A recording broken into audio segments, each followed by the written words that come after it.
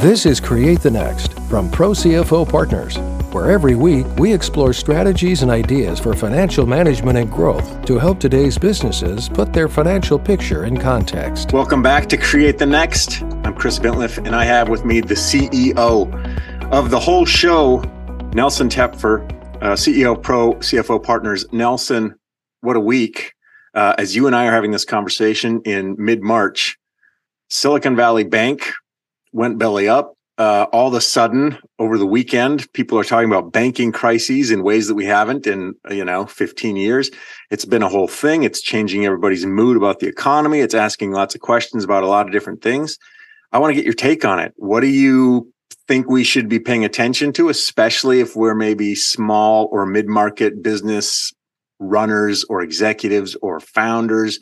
What should we be taking from it from a more conceptual perspective? Crisis in general, problems in general, money management in this case, maybe in general. Let's just lay it out and kind of pick this apart a little bit. Thank you, Chris, and thanks for having me back on. I always enjoy our conversations when you and I get a chance to speak around these topics. So this banking one is always a fascinating for us. My first reaction when we start hearing the news about it is like yourself, didn't we put this to bed 15 years ago? I'm surprised that we're still having a conversation like this now. Silicon Valley was one. Here in the greater New York area, Signature was another very big one. It affected many, many companies. They were a very business-friendly bank in a good way, not in any way that got them in trouble with what actually happened with them, but they were a very business-friendly bank with their approach and how they worked with their clients.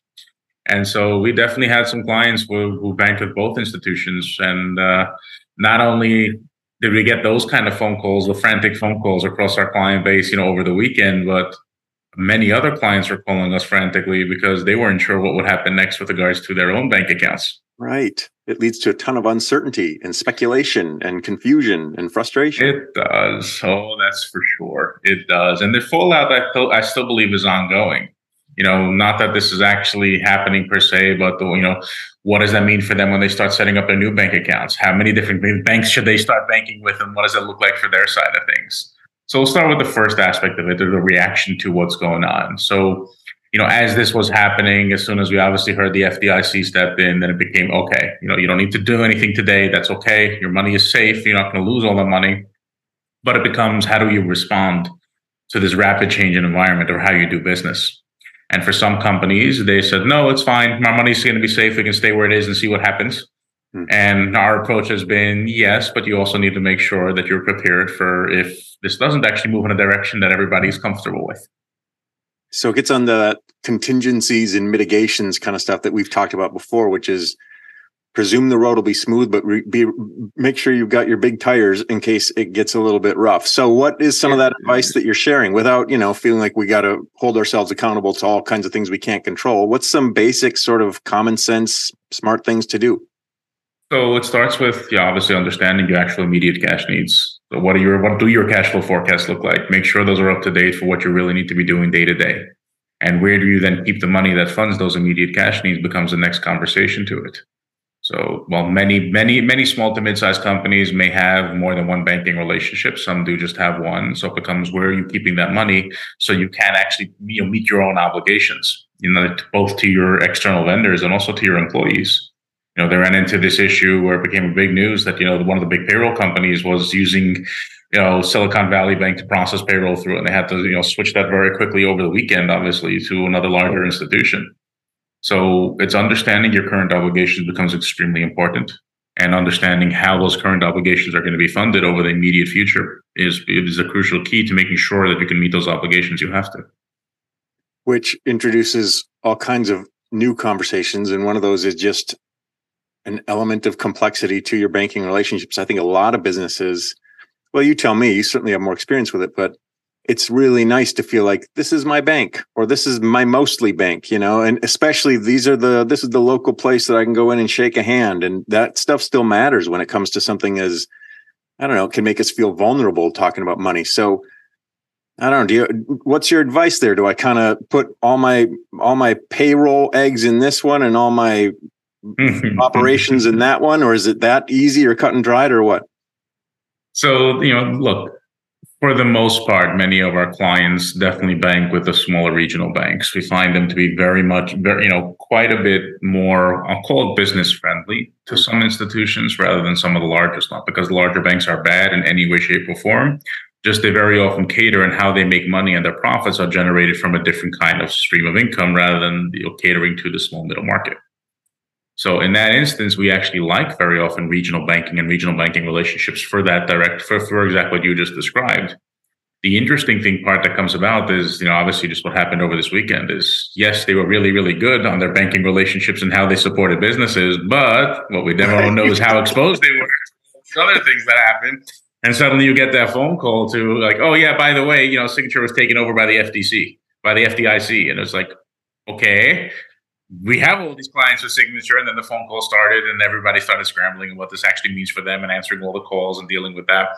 So it became that quick game of, reassuring everybody that yes, they'll still be able to operate. This is what it means for them and how they'll actually play out.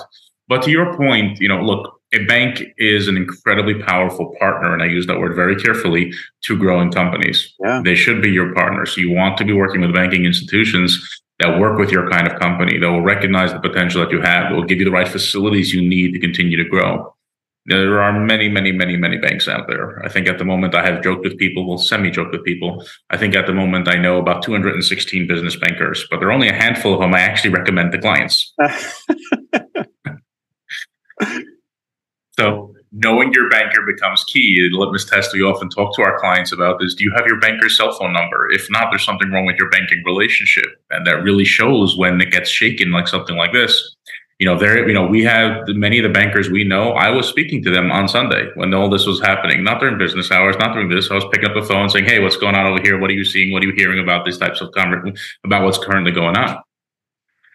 And some of these are at the relationship vice president level. Some of these are at the market executive level, where we're able to pick up the phone and place that phone call to them. And that becomes really important in being that right partner to support a growing company. You're touching on something that is crucial, which is this kind of attitude of partnership in general. I'm going to extend it.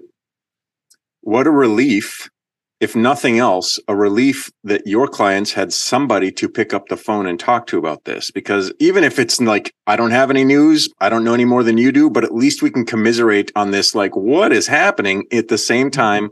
And maybe somebody can say, let me make some calls, or let me leverage this other relationship I have, or let me introduce you to this person. I think that those relationships and that network always feel important, but boy, when the rubber meets the road, they're literally life preservers. They are a thing that can put you to, okay, I can at least sleep tonight. Talk to me a little bit about that, the value of that, even for you being able to pick up the phone on a Sunday and call these bankers and just have an organic, real, authentic conversation about this stuff. It's pretty important. Create the Next is brought to you by Pro CFO Partners, who believe every business deserves to work with an expert CFO to guide its success. Pro CFO Partners are expert financial officers networked across industries, verticals, specializations, and situations. Fulfilling the role of a part-time CFO with all-time commitment, Pro CFO Partners utilizes the innovative and exclusive FGC Financial Flywheel as a framework that creates momentum to drive your financial functions for sustainable success. Visit ProCFOPartners.com to explore how we can implement a systematic and scalable financial system to help you achieve your goal. ProCFOPartners.com. No, it really is. And it goes both ways. The banking partners that we have, the relationships that we have with them, this is why we recommend them to clients. It doesn't help us in any way, shape, or form if they use one bank over another, but we recognize the value in those kind of bankers and relationships and how they do business with their clients, how they support their clients. And if it's aligned with the way we're supporting our clients, then obviously we want our clients to work with them because we know they're going to provide them the service and be there for them when they need them. So we look for those kind of bankers, and it's not always specific to an institution. I know we know bankers at almost every institution who operate this way. Sometimes it is more the banker individually rather than the institution they represent. But the interesting thing, which is just starting to come out a little bit more now, is the loan facilities, the deals, the lines of credit, the things like that were, what does that mean for the other banks that are now, while I think at the moment they're saying it's all business as usual, I find it very hard to believe that underwriting is not going to be sharpening their pencils just to make sure around some of these pieces. And what does that mean for all these companies that are in the middle of exploring what those kind of things are? Whether it's, a company looking to buy out, one owner trying to buy out its partner, or whether it's, so a company looking for a line of credit so they can take on larger jobs. These are some factors that will really come into play. And for me, perhaps even bigger picture than that, I mean, you and I have chatted about this, that, whether we choose to use the word recession, I know I have joked about that we no longer do that because that's become apparently a political term rather than an economic one. But whether we choose to say we are in a recession, we're heading for a recession, it's here, hard landing, soft landing, no landing, whatever we choose to say, we're definitely seeing some, even before all this happened, we've been seeing some, we'll call it slowdown in activity almost across the board. And we get to see this across all the different types of clients that we work with. So we get to see the full economic cycle. When something like this happens, that shatters the confidence of people having there's a ripple effect beyond just what does it mean whether you can write a check out of this bank account or not. There's a ripple effect throughout the whole economy of what this means and how we do business. How do I keep my wits about me? I mean, how do I be that? I was reading an article here, and I'm in San Diego, and you're across America, but we had a startup founder here who had tens of millions of dollars in the bank at Silicon Valley Bank. And he's a CEO, and he's on the phone and on the computer trying to get tens of millions of dollars out of there. He was lucky and was able to do it. He didn't find out until Saturday morning that his transaction went through. But this creates a ton of stress upstream. So am I going to get my paycheck? Asks the, rank and file employee, which is going all the way through the CFO, through the C-suite, into the CEO's cell phone on a Sunday. What do I do? Thankfully for those, those questions have been answered at this point. Is that essentially, whether they've admitted it to it or not, essentially the way the FDIC structured and stepped in after signature, they're essentially guaranteeing all deposits with no limits across every bank. Because at this point, they stepped in after signature because they were worried about the entire banking system. But essentially, by them stepping in like that, demonstrating that, no, we're not going to let any other banks go. And yes, we're going to guarantee all depositors. They're essentially saying all deposits everywhere are safe.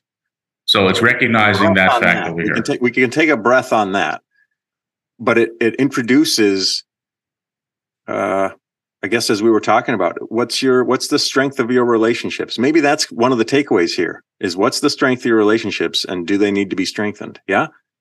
No, that's definitely a really important one. Another one is the crisis management aspect, which, for many companies, this was a crisis. Thankfully, for many of them, it wasn't, but it really gave a lot of companies pause to think, okay, what do I do now? Or how should I do this? And it becomes, from our perspective, it becomes that clarity. Let's break this down. You have to go down back to basics. Start with your immediate needs. What does cash flow look like? What does this actually look like for your company as you move forward over the next short period of time? But that clarity of the planning for what you're working on in your company becomes really important as well, because there are some companies that are facing opportunities now as a result. Mm-hmm. Oh, this changed over here. Now what do we do? Or we were thinking about doing this. Does this change our mindset? Or if we were going to invest, should we continue to invest or not? And the answer may change to no right now, but it's recognizing what the impact of these decisions are. Don't let them be just reactive. Like, oh no, this happened, shut it down, shut everything down. We're not doing anything. We just stick our head in the sand and hope everything goes away. It becomes getting really clear what you as a company and your leader are working towards so you can define what the decisions you need to make over this next period of time and how have the events of the past week impacted those decisions. That's such a useful point of view, Nelson. And I'm thinking about one of our conversations earlier in the year where we talked about let's have a rock solid, kind of goals and strategies around it.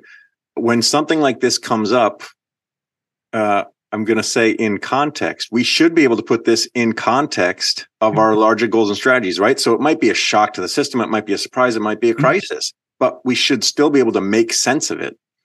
And that clarity that you referenced that we spoke about earlier becomes really important because then you can make some of those conversations, the questions become binary. Does this impact my goals? Yes or no?